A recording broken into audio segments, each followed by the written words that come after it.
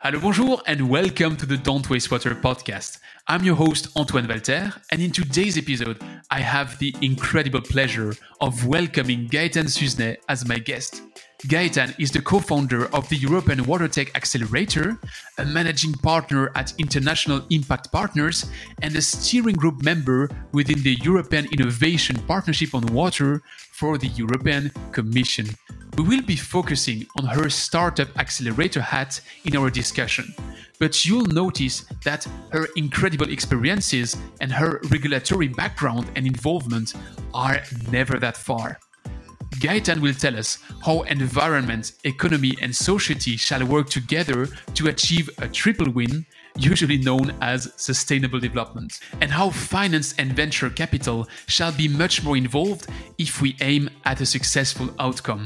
She'll tell us what strength European startups usually draw on, but also which common weaknesses they share, and how market positioning, business model, go-to-market strategy, and mindset often are the water industry four horsemen of the apocalypse. There's much more to uncover in this week's episode, which is packed with golden nuggets. You'll learn which type of company is the rarest whilst presenting the most potential, the ecosystem differences between North America, Europe, and Asia, how radical differentiation and transposition innovation might be applied to the water sector, or get Gaëtan's thoughts on hypergrowth strategies in the water industry or new ways to tackle the innovation value chain. I guess you're probably off the races, but I have to ask you for a little hand in spreading the word right before we start. Please, if you like this podcast, share this episode with at least 2 people. And if there's anything you don't like about the show or a topic you'd like us to cover, just drop me a word, ideally on LinkedIn.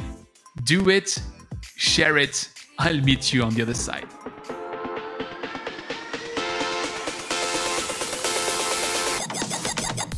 You're listening to Don't Waste Water, the podcast that helps water professionals to improve their wastewater treatment, optimize their operation costs, and keep up with the latest market trends. This podcast is brought to you by GF Piping Systems. As a leading supplier of piping systems made of plastics and metal, GF Piping Systems is the global expert for the safe and reliable transportation of water, chemicals, and gas. For more information, visit gfps.com. So, hi Gaëtan, welcome to the show. Thank you, Antoine. Thank you very much. That's very nice of you to have me on your program. Well, first of all, on this very special day, I would like to wish everyone, a happy World Water Day. I know probably it's not going to be broadcasted on that day, but it's important to mention that, we are recording actually on the World Water Day. So let's make something which is at the level of that event, because, it's one day in the year. Hopefully there are more than one day in the year where people put water in the spot. But if there's one, it's today. It's today indeed, yes. So hopefully, it should be every day, as you say. But let's celebrate it, at least one day today. Absolutely. It's good to have you on the show because you have a profile which is rare, at least from my end of the water sector, because many previous guests of that podcast have mentioned regulations, finance to be very important drivers to this industry. But you're the very first guest I have, which is directly touching these topics.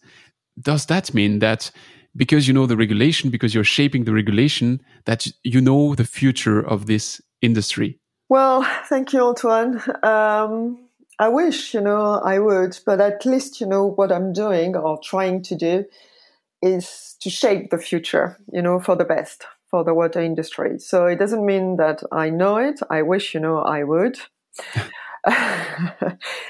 But what I've been trying to do over the last 25 years is very much, shaping the future and thinking forward and not backward, bringing the water sector into the future very modestly.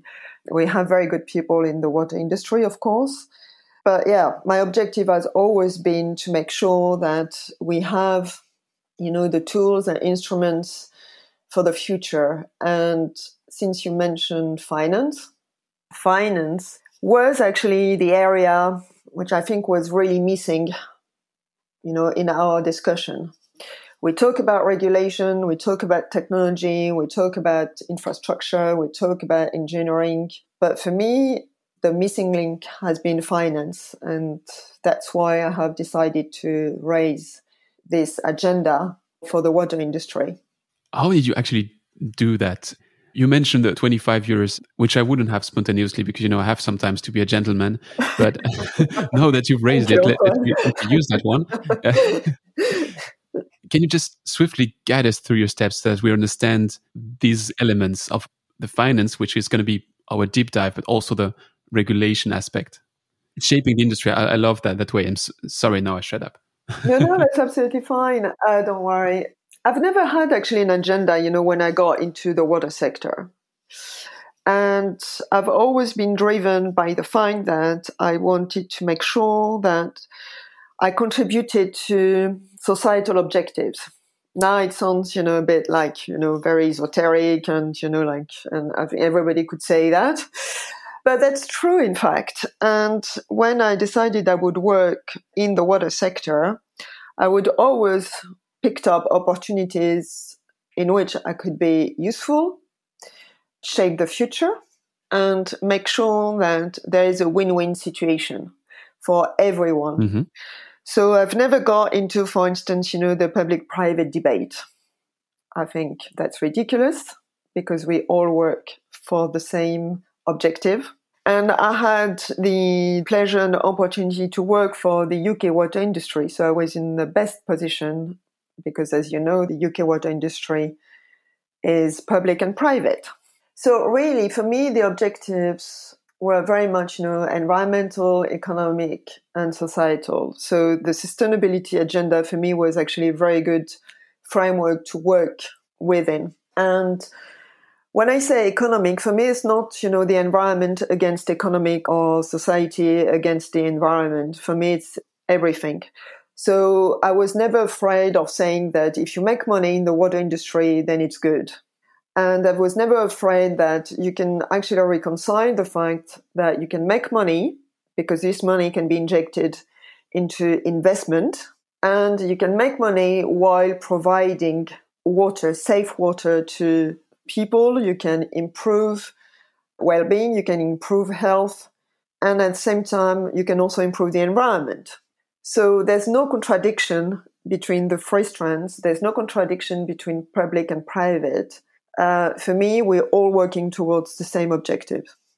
And that's, I know I'm not doing my CV here, which I think would be boring, but it's just to say that alongside these 25 years, for me, it was very much what has driven the things that it was very meaningful to me, and that's what's driven my career up to now.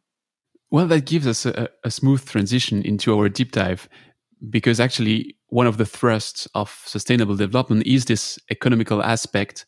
And in your latest venture, so the European Water Tech Accelerator, you are aiming at bringing that element of finance and probably, let's use the big word, venture capital inside the water industry. And I'd like to start, for the muggles like me, which don't know that magical word of finance. So let's start by just defining what is the European Water Tech Accelerator. Well, the European Water Tech Accelerator was actually set up last year. And with my co-founder, Jacob Tompkins, we decided to set it up because we could see a gap in Europe, despite the fact that you have very good organizations, excellent organizations wanting, to move the water agenda forward. What we've seen as a gap is you have a lot of startups, but these startups can't scale up. I mean, you haven't seen yet, unless you are able to name one company which has been able to scale up and get to the Google same, arena. We don't see any. So we've seen a gap in this, and that's why with Jacob, we have decided to set up the European Water Tech Accelerator for this particular reason. We want to accelerate just a few companies, so not 150 companies, rather, 15 companies, which will become European water champions. So that's the mission. And how do you intend to achieve that? That's a good question. That's a broad question. That's a very broad question. I think, one thing that we have noticed in the water sector is that we have very good engineers. We have very good tech. What we are missing is entrepreneurs, and I'm not going to be very popular when I say that, and the finance side of things. It's starting, but it's not there yet. And what we have noticed, since you are mentioning finance, is that venture capitalists are still sort of reluctant to invest in the water sector. Funny enough, I'm talking about this in 2 days' time. I'm doing a talk also to talk about, investment in digital water. And I was looking at the portfolio of a very well-known investment fund in the water sector in Europe. They were set up in 2006, and they've done only 7 investments in 14 years, 15 years, yes? So that gives you the gap that we have to close between the startups and the venture capitalists, or I would say, the financial world. I think there's a lot to uncover in what you just said. First, I fully agree with you with that aspect of entrepreneurship. I think that's the drawback of having an industry which is full of engineers. We probably are very prone to the technical side, but if you have engineers everywhere in every role, they have to have their limits as well. And I guess there's a broad limit on the entrepreneurship side and, of course, the finance side of things. And what you're saying with the investment fund brings me back to a discussion I was having on that same microphone with Nicolas Leigh-Ravelo. And he was mentioning that the water sector is a very good investment for the sturdy long-term investment with low risk. And I guess that on the other end of that spectrum, if you're into venture capital, that means that you are looking at something probably more risky, but also which can bring much more potential. Is that a reason why venture capital wasn't that much involved in water, or do you see other barriers to their involvement? This is certainly true that there's this issue about the return on investment that venture capitalists are usually looking for. So that has been a reason indeed. But there's also, I think it's not just the return on investment, there is also the issue of the market uptake. Mm-hmm. Despite the fact that you've seen, every single, and probably today we're going to see that, being the World Water Day, that water, is a global issue. Water is life. Water is, like the most important thing, and the major risks, according to the World Water Forum, or, Where is the finance? Where is the market? So basically you're saying they're not walking the talk. No, and despite the fact that we keep saying that water, and I'm sure you've been to all these conferences, like where we congratulate ourselves by saying, like that water will be the next thing. I've said also that water would be the next investment, area. I think, there's, if the market is not ready yet for these innovations that are coming onto the market, then we have a problem. I think, for a successful innovation investment strategy, you need 3 things. You need entrepreneurs, you need scalability, which is market, and you need the tech. And for me, these are the 3 things which will make the water sector successful in the future, including not just, like the big players who are very successful. And in fact, if you look at, I'm diverging a bit now, but if you look at the return rate for big water companies, they are pretty good. So now what we need to work on is how innovation is going to be attractive enough for these investment funds, generally speaking, not just for VCs, but generally speaking. So they need to trust the fact that entrepreneurs will be able to sell their tech or their product to the market, and that the market is confident in the product as well. Is that where you step in as a startup accelerator? Yes. How? Yes. No, I think we need to work. I mean, obviously our core activity is to accelerate companies.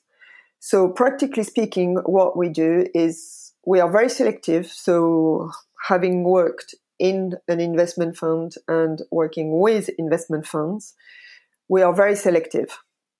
So that's why we're not going to accelerate many companies. And we do a due diligence, and we have many conversations with the CEOs, with the team. We look at the tech, and we look at the potential for scalability. Once we've done that, we work with the team on a program which is tailor-made. So it's not one size fits all. And we look at what areas we need to work on. So it can be finance, how to prepare a pitch for investors. It can be how to pitch to the market. It can be the market positioning, because sometimes many startups don't know where they stand, to this positioning against their competitors. It can be, looking at how to structure the team. It can be, what kind of partnerships would be most useful to scale up quickly. Because the core of our activity is not just scaling up, it's to scale up quickly. And back to your question about, the very long time, that's precisely what we want to work on. It's how you can reduce the time where the investor is actually going to see that it is profitable, not just, generating revenues, but also being profitable, and then they can plan an exit in the time that usually is part of their strategy, investment strategy. Yeah. What you describe here sounds to me like those companies would be having probably a golden idea, but they would be at a stage which is previous to the product market fit. They don't necessarily have that product market fit yet, which means the market traction isn't really there already, and you would be supporting them to get that market traction. So we are really speaking of early stage companies. Do I translate that right? You're absolutely right. We are also considering this type of companies. We are also considering companies which are already generating revenues, so which have already market traction and wants to scale up. They want to scale up, but they don't know how to do it. So they have a proven product, if you like. They have already clients, but now they need to go to the next step. So they would need money. They would need a strategy, and they would probably need to look at the team. And believe me or not, but this type of companies are not really there yet. I mean, we can't find many like this. So you have early stage, you have late stage, but the ones in the middle, which I think, and that's a personal view, are the best, let's say, the best future. These are much more difficult to find.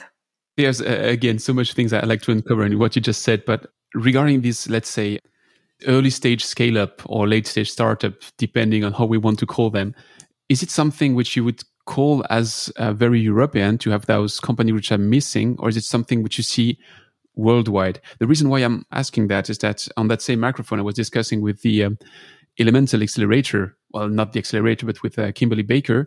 And I had this impression that from a North American perspective, there's maybe a better network, or it's maybe more advanced, or let's again use the big name, they might be in advance compared to what we do here.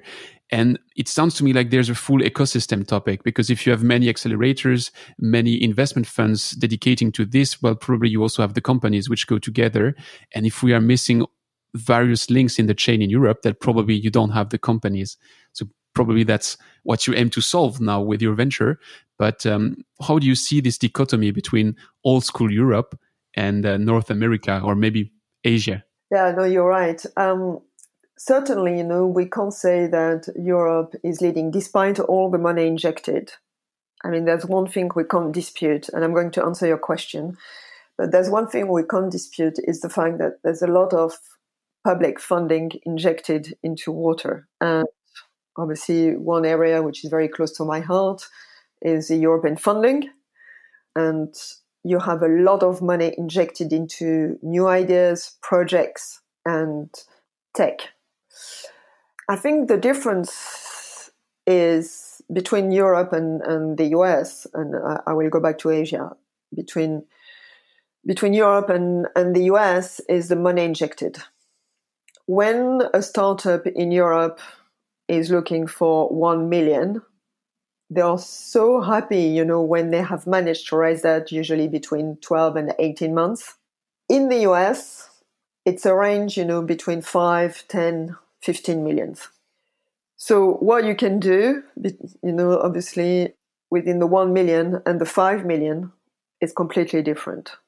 So, it's the same industry, although it's not set up the same way, obviously, between Europe and the US.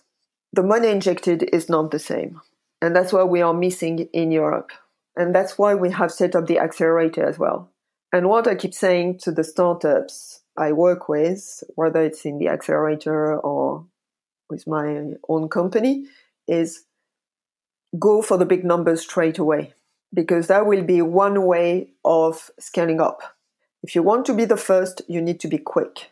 Competition is there, and it's not just competition from Europe. It's a global competition now, including from Asia, from Singapore, from South Korea, from China. So that's one thing. I think you're also absolutely right in saying, we are missing this ecosystem. The funny thing is that you have many organizations working in the water sector. And again, they are doing a good job. The gap we want to close is making sure that we have the right people with the right mindset within one, let's say, organization. And that's what we are trying to do. And what I mean by that is the right mindset is, again, looking forward, looking out of the box, being able, that's my favorite phrase, having entrepreneurs which are able to sell fridges to Eskimos. So we need to move from a very successful water sector, because it has worked. I mean, you were talking about regulation. I think Europe is very much leaning, in this area, and for the best. So I think, we can be really, or we can come back, to be a leader in the water sector, because we have everything to succeed. We have the money, we have the private money, public funding, the startups, we have big companies. We are a big market. But I think what is missing now is the willingness to go to the next step. There's something, it's just a weird idea, which is regularly popping up in my mind. We are a tech-driven sector, meaning that one major source of innovation usually is someone doing some very, very, very advanced research, nice research in university, in high schools, sometimes in companies, and coming with incredible technology. And then you're looking to a market. What could be a potential application of that crazy technology? And sometimes I'm wondering if the other way around would be possible. Some kind of startup studios. You are out there in the market, you find problems, you have no clue how to solve them, but you just say, hey, here, there's a problem. If there's a problem, there's value to bring.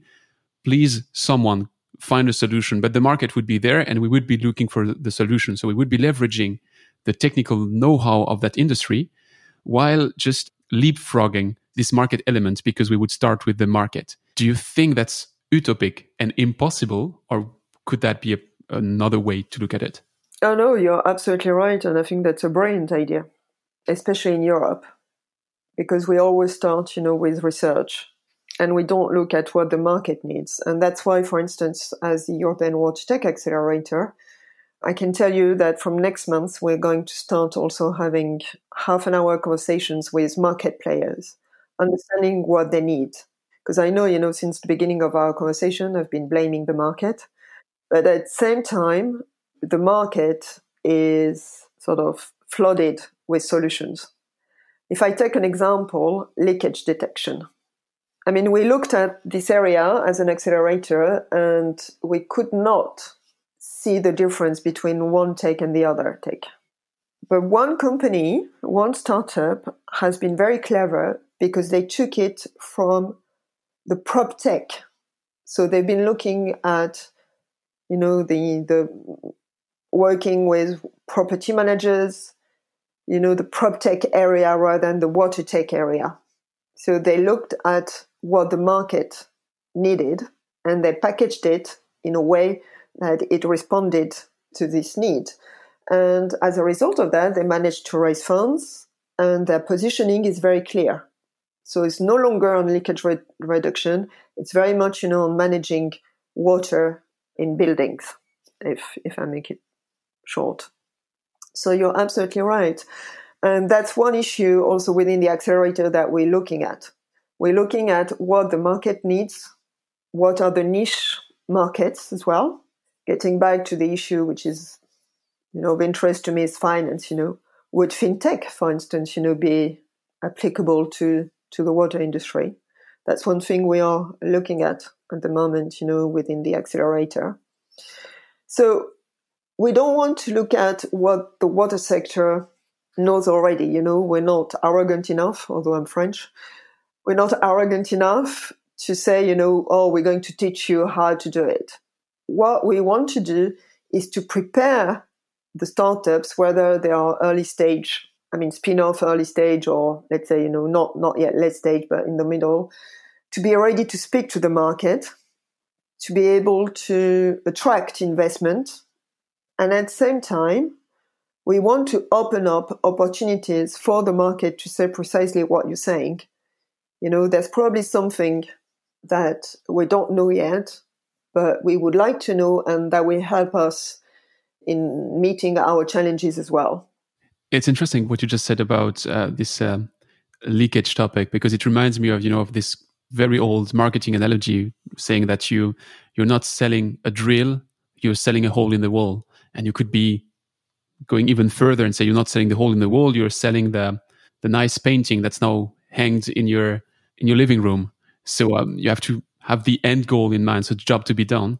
You touched it with the fintech, and actually that was something which I found interesting as part of your call for entries, is that you aim at various fields inside the water industry, but you also mention there might be good ideas that are outside in another sector and that could be translated into the water industry. And the usual suspect here is generally energy, because everybody keeps saying that the energy market is somehow the water market of the future. That if you look what energy is doing now, what water is going to do in 5 years. How do you balance innovation that would come from within the sector and innovation that would come from outside? Well, you were asking me, about the future. I think, it's a bet. I like risks. I've always taken risk in my professional life. I like to think out of the box. And obviously, what you do usually reflects what you are. Mm-hmm. So I think it's a balance between responding to what the market would want. But if you talk about digital water, if we had this conversation 10 or 15 years ago, I'm not sure that, all this discussion about digital water and applications of digital water would have been, at the core of our conversation. So it's the same, for the upcoming sessions, I would say, and upcoming topics. I think, people can be open, and you need to find early adopters who will be willing to test, new ideas. At the same time, you have to listen to what people want. But sometimes also you need to, not to force them, but to say, look, if we want success, sometimes we need to take risks, balanced risks, but still risks. And if we can demonstrate benefits, then I think it's a win-win situation for the sector, for the startups, and also for the investment fund.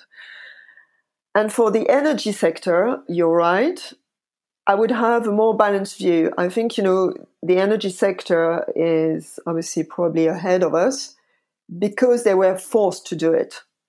The deregulation of the sector, introduced competition, the carbon agenda, pushed for obviously new ideas, new tech, new products, new services.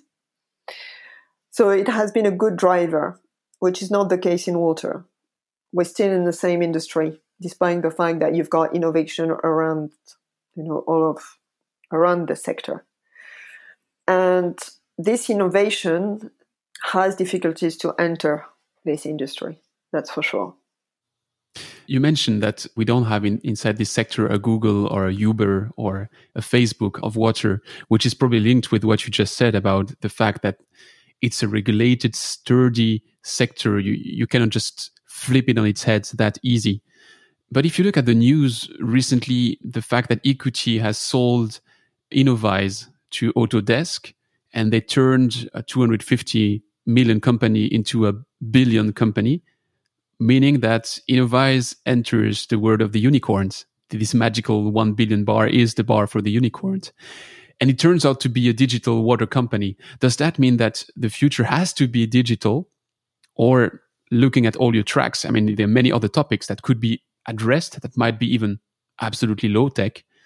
But how easy is it to tease and to pitch an investor with something which is not digital nowadays, which doesn't mention any kind of the buzzwords like artificial intelligence, machine learning, IoT, and which instead would come with, I don't know, the best trickling filters there was, and there will be? No, digital water is certainly, I mean, back to what you were saying about the long time, for return on investment. Digital water should be seen as an opportunity because, again, coming back to my point about scalability, usually, digital tools or digital tech are much easier to scale up. So from an investor point of view, the digital area will be attractive because of the return on investment, because the high margin, because of the scalability. But there's still this issue about the market and whether digital water will be taken up by the market. So you have all the green lights, if you like, from the startup point of view. And what is not known yet is whether digital water will be successful on the other side of the coin. So it's still a kind of chicken and egg here, because it could be that this market is really highly conservative, which everybody's saying, or it could be that we have no clue how to sell and market to that market, which means that they just keep with what they have because they don't trust, or we don't bring sufficient proof of value the risk benefit isn't that favorable to changing something which is working for 20 years. You're right, but going back to our example on leakage reduction, you have new tech for which, you don't need to dig, a big hole in the road, that would save time, money, resources. But now I am a water company, and if I don't have, a specific department dedicated to do due diligences in leakage reduction, why would I decide for one tech or the other?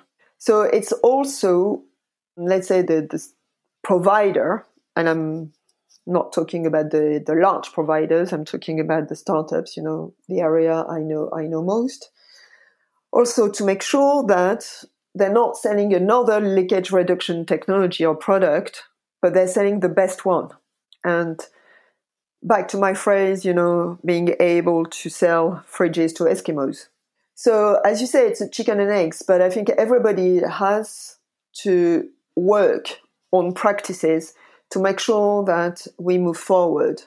So we all agree that digital water is useful, and we've seen it with the COVID-19 situation. So I think there's no question about this, and you can read, hundreds of articles about this. Now it's about the implementation. It's about how you scale up. And actually, I wonder, because I wrote an article for Aquatech recently about this, if there are not too many digital products now. I know it's been very controversial when I said that, but I was deliberately provocative to see the reaction. And there is an issue about this as well, coming back to my example of leakage reduction. So is it about having one or two, standing out of the crowd, if I want to be, again, provocative? Or is it, the fact that there is a very big market and there is room for everyone? It's kind of a good analogy from the water sector, because when you look at it, the biggest companies in the water sector own maybe 2 or 3% of the market share. It's a highly distributed market. So it sounds pretty logical that when new innovation comes along, I wouldn't expect a winner takes it all. You could see that as well, when DVD was over and that we went to Blu-ray, actually Blu-ray won, but there were like 20 competing technologies and 19 were killed and Blu-ray won. But in the water sector, we don't have a tradition like that. You could debate for hours about what is the best treatment for your water, and still there might be 17 good answers to the question. So yeah, there's always a subjective matter in this industry, which is hard to grasp, of course, but which makes it maybe different from other sectors. I know a bit better that sectors than the others, so it's hard for me to compare, but I would guess that that makes it a bit special. Yeah, I think there is an issue, actually, you're bringing up a very important issue about demonstrating that the product or service works. I think one of the issues, again, putting my market hat on, one of the issues has been that I think the sector has been open to trial many technologies, and it hasn't been always successful. So to be fair, I can see that they can't always invest in something without knowing what the end result will be. So one area which I think, should be also probably taken up by public funding is de-risking innovation. Today, you can have this within European projects, for instance, which can go up to TRL 7, 8. You can go to lab. For instance, United Utilities in the UK has a lab. Anglian Water has also an innovation window, but they take the risk. And the money which is missing is not so much the investment money. That's the money to de-risk the innovation. I think we have to learn from the past. We have to listen to what the water industry said to us, and we need to de-risk the innovation. We need to make sure that it works. And not just from a tech point of view, which is the other thing that we want to do within the accelerator, is also from a business model point of view. Up to very recently, it was just, I have a tech, wonderful, it works. The pilot is wonderful. I can save, 20%. The favorite number, 20% of energy. That's great. Okay, how are you going to sell your product? And that's when usually you get the big blank. So it's also about training, researchers. Not every researcher will be an entrepreneur, and we're not asking that. But if you want to be an entrepreneur and you want to set up a spin-off, you need to ask yourself all these questions. Usually the take is very good. When we do due diligences, in 90% of the cases, the take is very good. But what is missing is the market positioning, the business model, and how you're going to get to the market. And just to give you, I'm not going to name anybody, but I got the examples of 2 startups which came to me, said, oh, look, I have this very good tech. Now can you help me get it to the market? No, that's not the way it works. Which problem are you solving? So it's also about training. And again, to be fair, it's a new way, it's a new culture. So you've got, when I started 5 years ago, when I decided to go into this finance world, simply because I identified that there was the missing gap. So I said to myself, let's address it. Nobody was talking about investment. Nobody was talking about investment in innovation. Everybody was talking about investment in infrastructure. 5 years later, now we talk about investment, we talk about finance. So if you explain to people, if you train researchers who want to be spin-off funder or want to be entrepreneurs, then I think it can work. But we are working vertically, we're not working horizontally. Mm-hmm. And that's what we want to do with the accelerator. So our core activity is very much to work with startups and make sure that they are successful. And it's also to work on the missing gaps. You mentioned the business models, and that gives me a wonderful opportunity to catch your brain on something which is, I keep asking. So listeners to that podcast might have heard the question before, but I still don't have an answer. So maybe you have it. When I was discussing with Matthew Silver from Cambrian Innovation, he's selling water as a service, which is, I'd say, to our industry, still a pretty young business model. It's not the only one, but basically it's something which is recent. And that would, in my humble understanding and opinion, open a door to hypergrowth strategies. You could decide that you raise a huge investment, you place your container everywhere in this world, and you start then selling a service, but much faster than you would if you grew organically, putting one container, and once that one is paid back, you put the second container. On the paper, I don't see the pitfall. I don't see what's not working. Yet I'm probably most than probably, again, I don't have to be too arrogant. I'm French too. I don't think I'm the best brain in this industry. So if I can come up with such an idea, thousands of people have had that same idea before. What is it that I'm not seeing here, which makes hypergrowth difficult in the water industry? Do you think it's possible to achieve hypergrowth? And is it desirable? First of all, I would like to congratulate Matthew. I think what he's done is great. And I think we should have more of this kind of examples in the water sector. Again, the difference between the US and Europe is precisely risk. So if we had this type of money in Europe, and I'm not saying about the amount of money because we have it also in Europe, but it's also this innovation in the business model, which is not really innovative when you think about it, but would be for the water sector. I think that would change considerably the way that we look at innovation as well in Europe. So I don't think it's crazy. I think we should do it as well. I've been looking at different business models. Is the traditional VC model that we all know the right one for the water sector? That's a question. I don't have necessarily the answer today. But I think, if European startups were able to sell a service and not a tech, and especially with digital water, that would change considerably the way of the success in the water sector.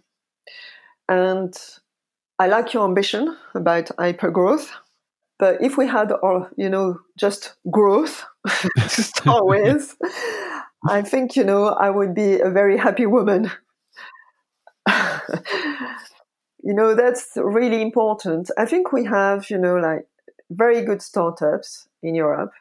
Now we need the ingredients, and one ingredient could be what Matthew has done, for instance, definitely, for making sure that, they self-finance also their own growth. What's the role there of the existing layer of water companies? Because in Europe, we also have the biggest companies worldwide. I mean, there's, of course, the two obvious like Suez and Veolia. But if you look at the sensor market, for instance, all the big names are European, be it Hack and Resauser. I mean, and of course, if there's an existing base of big players, they might be reluctant to take the risk of being disrupted. And, I was still with Suez when Suez bought GE Water. And at the time, GE Water was like, the black duck within the GE world. They were the ones making the less money. And when they got acquired by Suez, they became the rock stars of Suez because they were the ones making the most money and the biggest growth. So those giants come with their inertia. And do they influence somehow the market there in a positive or in a negative way, by the way? Most likely. On the positive side, I would say that what you hear today is that, or what I heard, especially from the water tech, not necessarily from the water providers, but from the water tech providers, is that they see sort of these startups as a proxy to R&D. So in other words, if they want to remain competitive, they need to be quick in terms of bringing, new stuff on the market. And in that respect, they are looking at, what the innovation landscape looks like. At the same time, if we talk about Suez and Veolia and these big water providers, not just them, but I mean, let's say, the water providers, we were talking about regulation. One issue, which I think, I would say two problems or two challenges. Don't call it problems, challenges. One challenge is culture. We were talking about these engineers, having worked in the water sector for some time. And let's be realistic. Thinking out of the box is difficult sometimes. And we can understand that. You don't make a revolution, within a few years.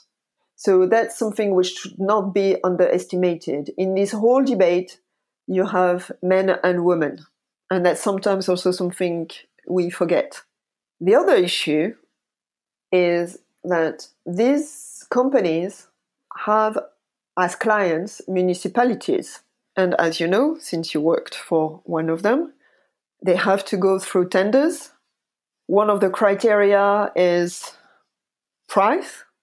So if we don't change this, if we don't change the fact that innovation would become a clear criterion for these tenders, and that innovation is seen as a driver to improve water management in municipalities. And when I say municipalities, again, coming back to my environment, society, and economic, then it will be very difficult for these companies to innovate and to say we are a driver. So again, we need to look at every single piece of the jigsaw to make sure that everything works at the same time. And that's probably why also now they are turning to the industry and they go outside Europe for their growth. Yeah. You mentioned the men and the woman, which is also something which was intriguing to me when I was reading your call for entries, because when you aim, you mentioned that you're looking at those hidden nuggets, these companies which are between early stage and late stage, those ones which have the biggest growth potential. And what you mentioned straight away is that you are also helping them to align then for an exit. Is that the only horizon as a company, or do you think it's possible within this industry to build the next big thing? Exit actually can have several meanings.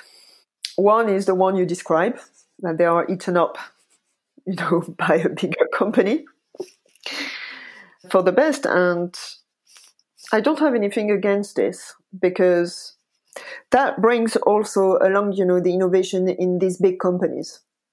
Yeah. And as I was saying to you, these big companies see now these startups as a proxy to R&D. So I think this acquisitions trend, will continue in the water sector, and that's fine.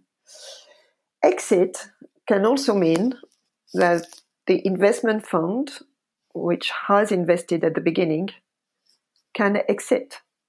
And the startup then become an SME, a mid-cap, and a large company. And you're right, we don't have many of these. That's something I would like to see. And I think there are many ways of doing this. I was saying, that digital water now is flooded with platforms. We could have acquisitions, we could have exits, and we could have consolidation. We could have consolidation of startups. It's not just, like that's the fault of one part of the sector. I think what we want to do with the accelerator is to list, the challenges, to learn from the past, to learn from the present.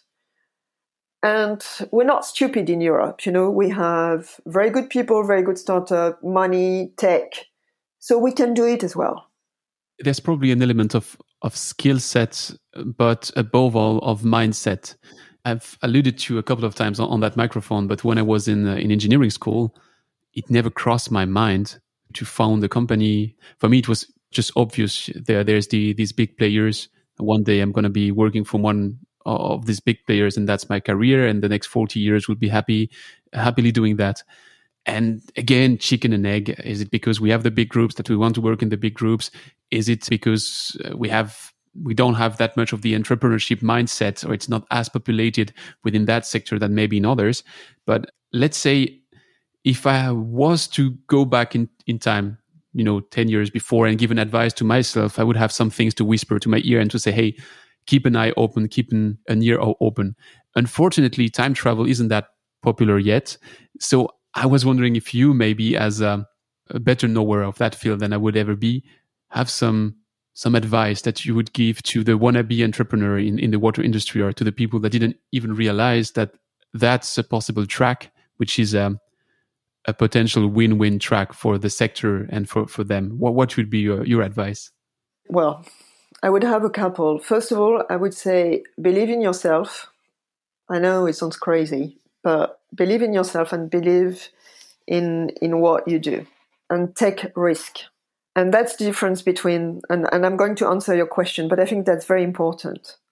If you fail in the US, doesn't matter, you start again.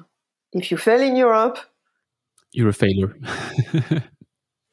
You said it, I didn't. So you talk about mindset. It's not so much, I know when we talk about water, we talk about, solving the global challenges. That's right. But the first thing I would say, be prepared to take the risk, believe in yourself, and convince people that what you've got and what you've done is the best.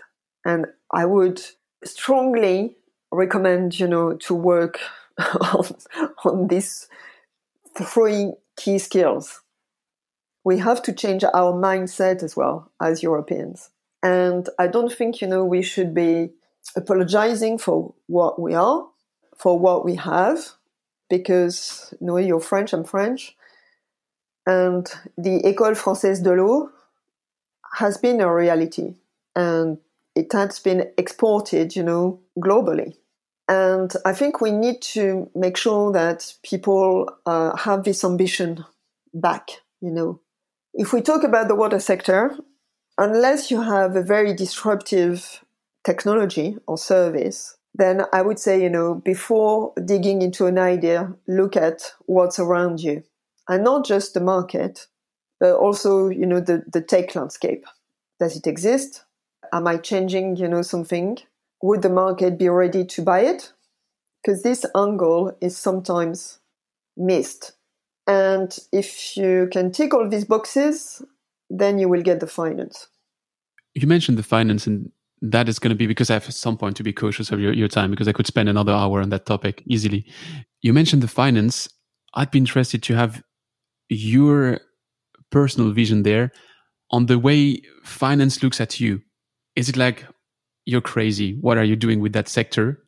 There's so much more interesting to do, I don't know, with IT, with sending rocket to Mars. Why the water sector?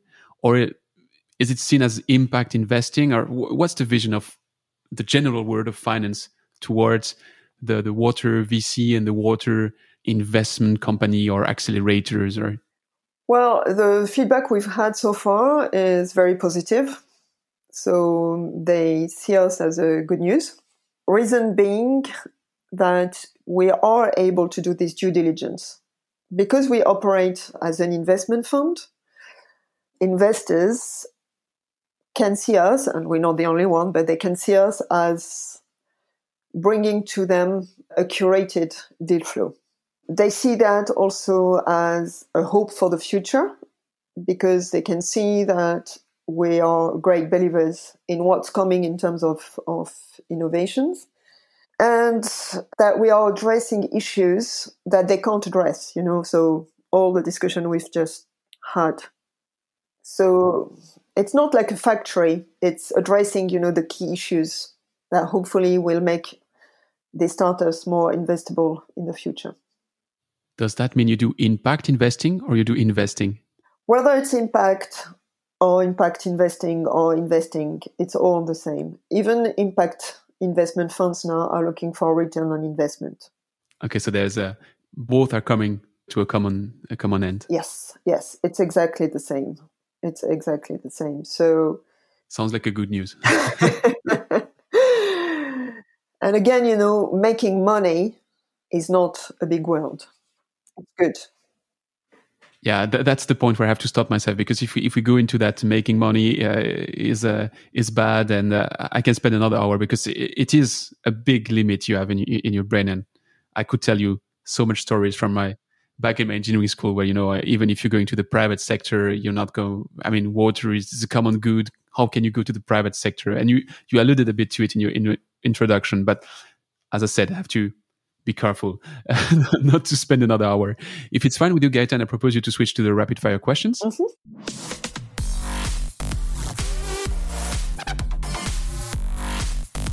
It's time for the rapid fire questions. So my first one would be, what is the most exciting project you've been working on and why? probably the accelerator, but I have always been starting up new ventures in my life. So it's always been exciting, but the accelerator is particularly exciting. Sounds like a life lesson. What's your favorite part of your current job? Being at the age that I am at, and I won't tell you, how old I am, it's probably now helping funders of startup. What is the trends to watch out for in the water industry? And here we have to be cautious because if you give too much of a hint, people will only apply for that in your call for entries. I'm not going to give on purpose any trend. I would say, thinking out of the box. That's, I guess, a very, very powerful advice. What is the thing you care about the most when you're working on a new project? And what is the one you care the least? What I care the most is the impact that will make and the results that will bring. And the least is probably the time that I'm going to spend on it. The usual answer I hear a lot about this least is often, we don't care about how much money we spend when we are innovating because we have to spend as much as necessary to come up with the right thing. And I take the opportunity having someone working on the finance end, that sounds like perfect on paper, but investment people would just hate you for that. You don't have to burn money. You have to still use it for a purpose. I'm very cautious about this kind of statement that spending money. I think you have to spend money for the right objective. So you can probably, when you talk about basic research, you can spend as much money as possible because otherwise, we wouldn't be where we are now in terms of scientific and technological progress. Let's be fair. But I think for the next steps, and if Jacob was with us, he would tell you that I'm the one doing the finance. No, I think you have to direct your finance to the right objective. So for me, it's not just about spending money. Do you have sources to recommend to keep up with the water and wastewater market trends? The accelerator, of course. We have a LinkedIn. We don't have any website because we don't want to be spending money on website yet. But we have a LinkedIn profile, the European Water Tech Accelerator, and we post, I think, good posts. And we will be having spring conversations and summer conversation in the near future, as I was saying.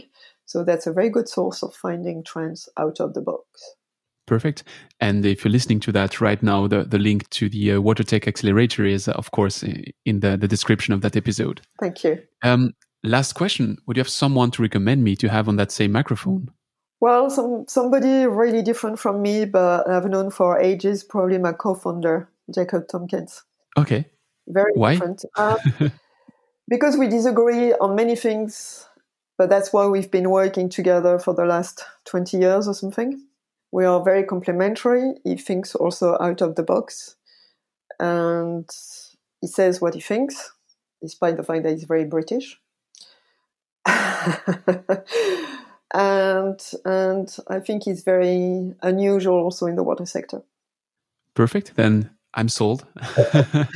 Thank you, Antoine. Gaëtan, it's been a pleasure.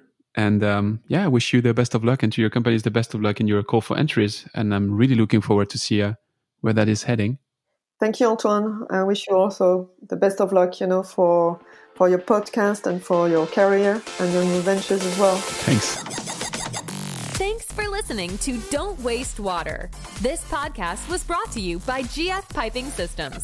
Loved this episode? Head over to Apple Podcasts to subscribe, rate, and leave a review. See you next time.